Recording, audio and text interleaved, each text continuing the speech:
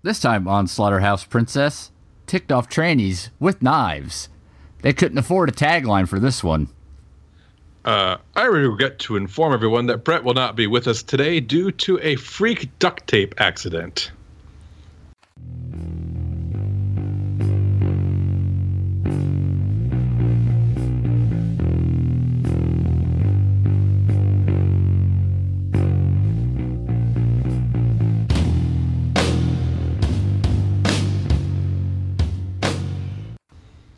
Welcome to Slaughterhouse Princess. I'm Chris. And I'm Troy. And this time we've got a special request from friend of the podcast, old Nicky Poo. Yep, he said he recommended Ticked Off Trannies with Knives to us, which I believe is a movie about angry transsexuals with sharp kitchen implements. Yep. That would be my guess. Yeah, it's a fair guess. The title is ambiguous at best. Yeah, transsexual, transgender, I don't know which is right for that, but yeah, it's trans something. Just to get it out in the open, I personally, nor Troy, we're not super familiar with this community. Maybe this is an incredibly offensive movie. Maybe it's not. We don't know any better. We're sorry in advance. Yeah, we're not going to make a judgment one way or another on that one. But anyway, the movie starts off with legs. Mm-hmm. And the legs are attached to a person who's tied in a chair. Yes. And then we just cut to more legs. Mm-hmm. Pretty much. Like they look beaten up. The person looks a little beaten up. Yes. And we cut to the legs, and they're walking, and it's the credits are done up in a kind of a 70s style exploitation-y kind of way. Yeah, very like coffee. I think like even the font and color are very coffee. And they're heading up to the club. They're in the club. Mm-hmm. Bottle full of bub. I don't know any other lyrics to that song. Oh. See, I thought you were setting it up, and I was just aiding you. Oh, I know. I am not very familiar with my 4 bits. So they're at the club, and they're having themselves a little conversation backstage before they all go out, and we meet everybody. And they do a wonderful way of introducing who the characters are with by bringing them out on stage, because this is like some kind of drag show, I guess, like some kind of drag review basically. And so everyone comes out and they're introduced with, verbally, but then as they come, they're dancing, the camera freezes, the frame freezes, and they put their name up on the screen. So if you couldn't understand what their name was beforehand, which happened with me on 1 or 2 of the characters, you get a good look at what their name actually is, the character's name, like Emigration. Yeah, that was a good one. Yep, Rachel Slurs. We had Bubbly Clicquot. Who was the other one? Pinky Latip, I think, was Pinky Latrim. Latrim, there we go. And there's one other one who is not in the movie very much, and that's why I can't remember her name. Tipper some more. Yes. Because puns. Yes, because, punny drag names, like Sharon Needles, things like that. So now everybody, they do their show, and they decide that they're going to go to the local watering hole afterwards, have a couple of drinks.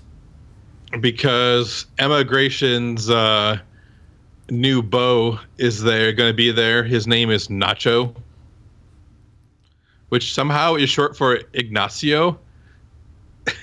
Yeah, that tracks. Apparently everyone in his family is nicknamed after food. Like you do. Yeah. And his cousin Chewie is going to be there. And they have themselves a little Tarantino-esque talkie scene. Yeah, it's very Tarantino, only with a nice tranny flair to it. So we get to hear the story of Ava, who was the third human created because Eve wasn't up to snuff. So God took a bit from Adam and a bit from Eve and made Ava the transgendered human. Yep. You won't find that in your normal Genesis version, I don't think, but no. Oh, and there was a little bi erasure scene there where a couple of the characters basically say that all bi men are gay, which is not so cool, but yeah, but it's a common thing to hear, I guess, in certain circles. But and so they 3 of the girls head off to meet up with Nacho and Chewie and their unnamed third friend. Yep. Well, 2 of them head off and one gets tricked. Well, that's true. Yeah. And they head off to the local warehouse that says Dream on the front. Always a good sign. That's where dreams live. Yeah, or die. Yeah. Maybe more appropriate for the movie for that one. So they head in, ready to have a night full of, I don't know, fun. Alcohol and sex. But it turns out things aren't going to go quite the way they had hoped. When number 3 guy, who is named Boner, because of course he's named Boner. Yeah. And it kind of looks like it came from The Walking Dead. It turns out Boner was the guy who had Bubbles tied in the chair in the opening scene. Yeah, and had apparently raped her and told her that he raped her because, she had tricked him because, she wasn't a quote unquote real woman or real. And she's like, well, you're the one who roofied me. So apparently Boner's excuse was, I would have roofied you if I'd known you were transgendered. Yeah. So since he was annoyed, he decided to beat and rape her because that's what you do when you're a shitty person. Yeah, fair enough. And then they proceed to rough up everybody, all the girls. Yeah, and the camera work during action sequences in this movie is literally nauseating because it is all done handheld and done very, very shakily and not like a professional shaky cam kind of thing. It's just, like just swinging around and I was getting a little motion sick watching that movie during the action scenes. Yeah, it's a little disconcerting to watch. It's hard, not because of the subject matter as much as the actual cinematography. Yeah. So Boner and his pals start beating on everybody with bat. And Bubbles... Technically you are correct. There was only one bat, but beating on people with bat just doesn't sound right. Well, it's accurate. It is accurate, but it still sounds weird. Fair enough. So, we lose a couple folks. Yeah, Nacho takes a high heel to the eye. Yep. From Emigration, but Emigration gets stabbed and dies. Mm-hmm. And one, I assume Tipper. Oh, no, Tipper's with Pinky, though, because Pinky gets summoned when Bubbles gets ignored for a few seconds and dials Pinky's number, and Pinky tracks her phone to the warehouse using an app she's installed on all the girls' phones. I thought that was Rachel Slur. You know, Rachel Slur was with Emigration and Bubbles. Regardless. Yeah. Yeah, irregardless. They Pinky and Whoever. Tipper show up, and Tipper ends up dying during the struggle as well. And Pinky and Rachel make it out pretty much unscathed, but at the end of these are all in chapters, by the way. And at the end of the third chapter, Bubbles gets cornered by Boner and takes an ultimate bat to the head. Mm-hmm. And then we get a fun little message on the screen that says that the management apologizes, but one or more reels of this movie may be missing, and they're sorry for the inconvenience. And then we cut straight to chapter 5. Yep. Chapter 5, which is Bubbles waking up in the hospital. Yep. And Rachel and Pinky trying to figure out how to tell Bubbles that everything that happened. And so they're discussing it right outside her open door, because Rachel just wants to say what happened because exposition. What's the reason, Chris? Because it's like she knows from duct taping her junk up every day that the best way to handle a situation like this is just rip it off. One pain and you're done. Yeah, just bam, get it over with. Which actually makes sense to me. Yeah, and of course, Bubbles is awake the whole time that they're talking about how they're going to tell Bubbles what they want to tell her. Yep. And then stripper nurse shows up. Yes. Nurse Lingus. But you can call her Connie. Mm-hmm. And then there's Dr. Phil Lacio. With he's wearing one of those like old-timey round mirrors on his head that doctors wear in movies and shows. But the best part is you can see the reflection of the cameraman in that mirror. So I thought that was kind of funny. And basically this entire chunk of the movie is just dedicated to the fact that she can't talk no more. Nope. She does some charades, and she doesn't remember what happened, and she can't talk. So then we smash cut to her being able to talk, which negates 10 minutes of the movie. Well, but she doesn't talk so well. No, she has a speech impediment, which is another 10, 15 minutes of unfunny shit. Yeah, because apparently, her brain got better, but not all the way better.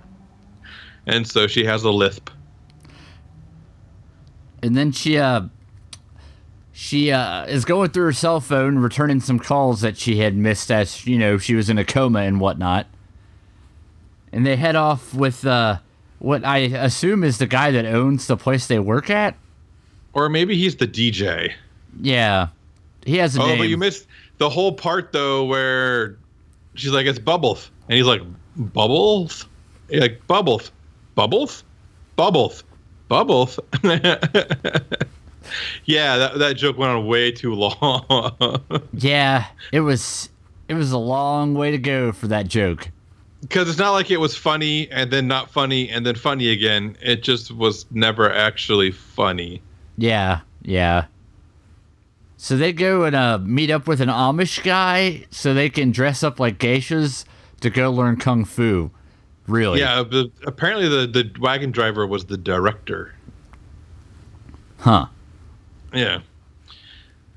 But yeah, so they dress up like geishas and they're going to learn ultimate kung fu. And right before the guy can demonstrate some of the ultimate kung fu he has learned, oh, look, there's another reel of the movie missing. Yeah, what a coincidence. And then we're on to the next chapter. Where she's she wakes up in bed from a dream where Boner was watching her perform at the club after all this incident. Yep. And it turns out that Boner and his cronies have broken in And they're playing some kind of weird card game with her. Now he pulls like 3 cards out of a deck that has the name of the deck markered out. Because who does that to their cards? Like, oh, I don't want this to say bicycle. I'm just going to take a Sharpie and wipe off all the bicycles on this deck. They probably couldn't afford the rights to whatever name was on it.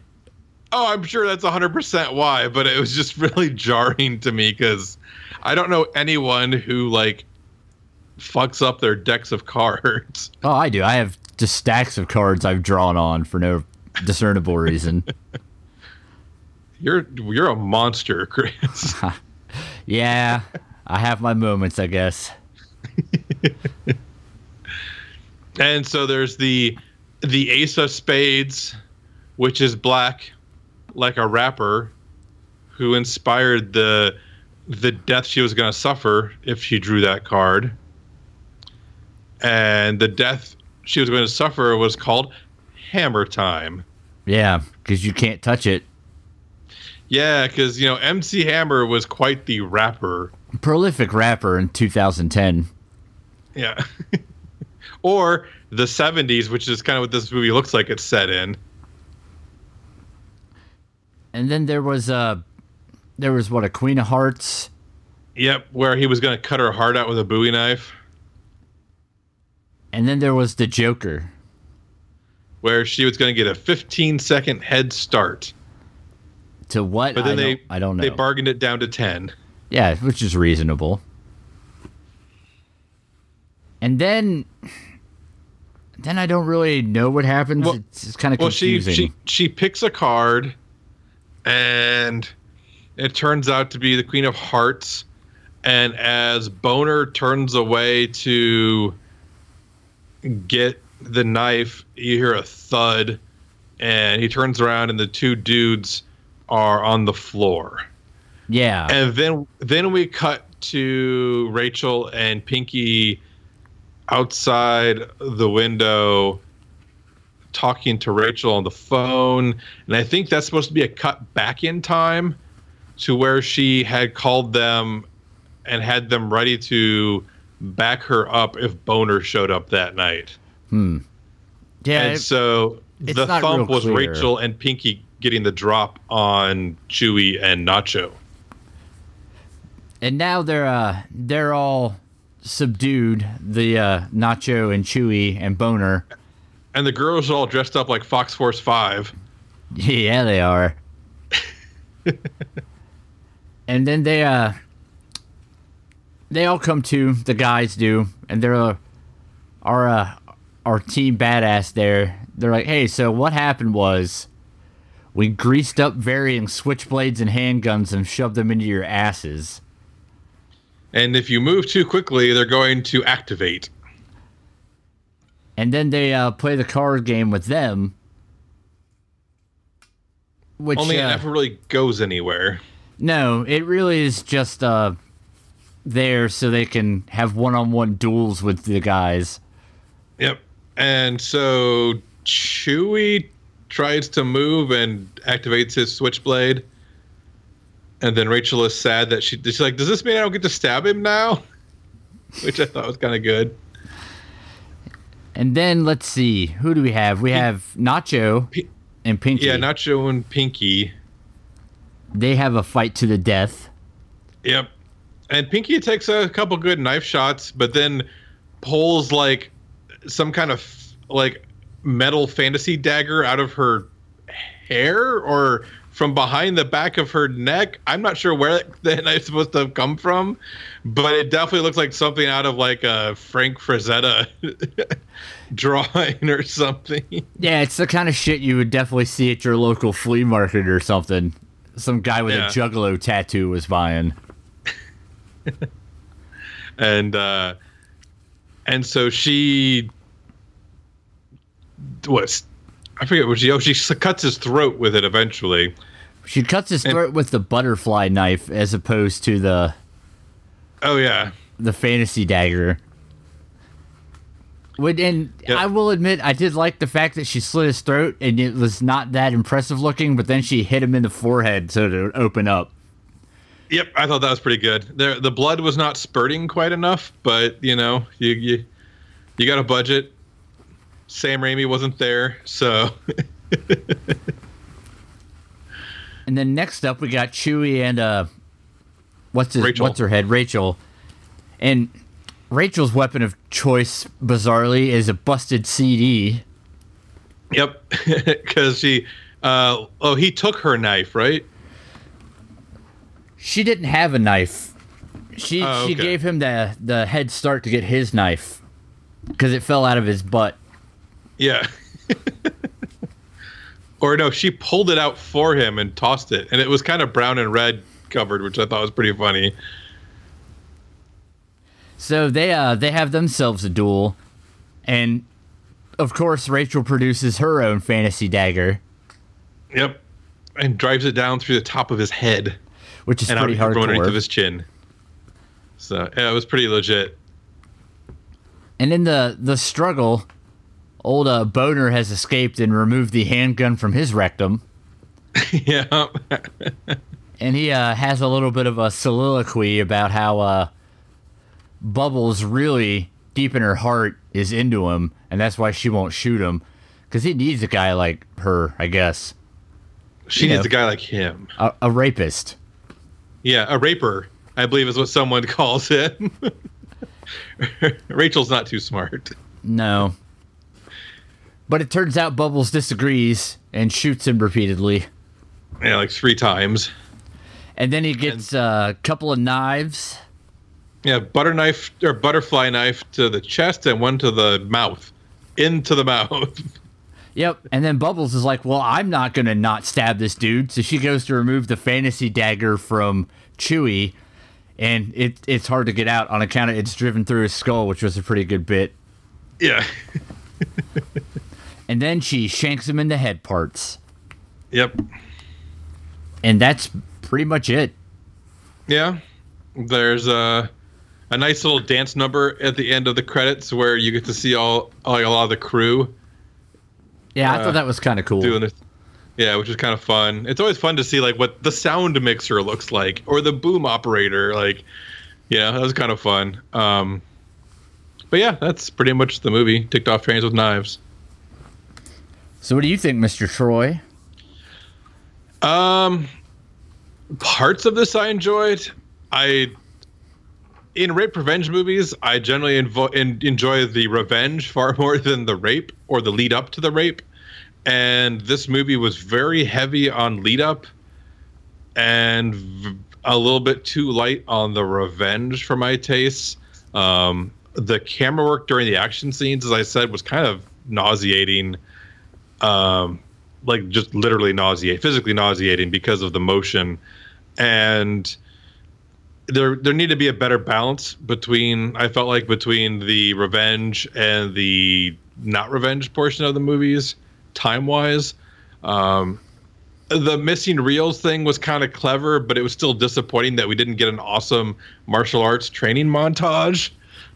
And it was obvious that they just did not have the budget to hire a stunt director and fight coordinator and do some really good fights.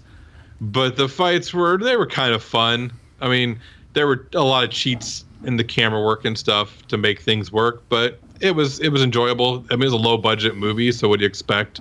I like that they gave it kind of that grindhouse, like movie, like grit kind of look to it. Like it was an old celluloid copy. Every now and then they would just have like weird splicing done, I think, to like, oh look, this is actually a film movie. There's no way this is digital. But which was kind of annoying. But like I said, I have no idea if this movie's offensive or not. I'm not going to make a judgment on that at all. But as a movie, parts of it were mildly enjoyable. Parts of it were kind of boring. If you like your exploitation films and you're like a big exploitation film lover, watch it. It's definitely not the worst exploitation movie ever made. But if you're not, It's probably worth skipping. How about you, Chris? I agree for the most part with everything Troy has to say about it. It has its moments. When it hits, it hits. When it doesn't, it really doesn't. There's chunks that are supposed to be funny that just aren't. I also wasn't a huge fan of the whole film cut stuff they were doing. As a guy who's into an exploitation movie or two, I can appreciate kind of the vibe they were going for, the aesthetic of the whole thing. I also don't know if this is offensive or not, so take that into consideration, I suppose, if this is a sticky wicket for you when it comes to this kind of issue. But all in all, for a movie that was made on a clear budget, I think it's pretty okay. They had a pretty solid idea of what they wanted. They followed through to the best of their abilities budgetarily. If it sounds interesting, I say go for it. It's definitely something you can skip if it doesn't sound like it's in your wheelhouse, but you could do a lot worse, and anything that kind of tries to give a throwback to the whole exploitation vibe, I'm totally willing to give a little more of a pass on than I might otherwise. Yeah. So what are you watching next week, Chris? We are watching The Devil's Carnival. Courtesy of? Mr. Green, I believe. Yes, it's been a little bit while since we've done a Mr. Green recommendation. We've been kind of working some other ones in there just because he has sent us a long list of movies. So we try to rotate other movies in so that we don't have a Mr. Green movie every single week. But it'll be good to do a Mr. Green movie again. And I believe it's a musical by the same guy who did Repo, the Genetic Opera. So I am hoping to enjoy it because I enjoyed Repo. I'm hoping Brett doesn't enjoy it because it's always fun when Brett suffers. That's true. I'll sign off on Brett suffering is funny. So say, Troy, what if other people have recommendations or other such correspondence they wish to send us? Well, the best place to find us is on Facebook. We're Slaughterhouse Pimpsess. And if you want to find us on the World Wide Web, we are at slaughterpimpsess.com. We have a Twitter at slaughterpimps. That's slaughter and pimpsess with no vowels in pimpsess. And we have a Gmail, which is slaughterhousepimpsesspodcast@gmail.com. And we're on iTunes, Google Play, Stitcher. Is that everything, Chris? I believe so. All right. Yep, but come back next week where we're going to do The Devil's Carnival, and hopefully it'll annoy Brett, which will be funny. Yeah, that's my hope. So.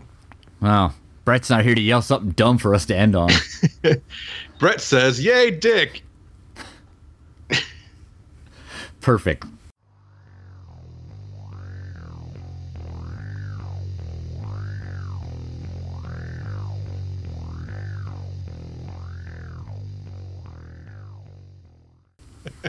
This time on Slaughterhouse Print. Oh, fuck. I'm going to start over. Slaughterhouse Pimpsess. Oh, yeah. That didn't go well. Pimpsess. That's great.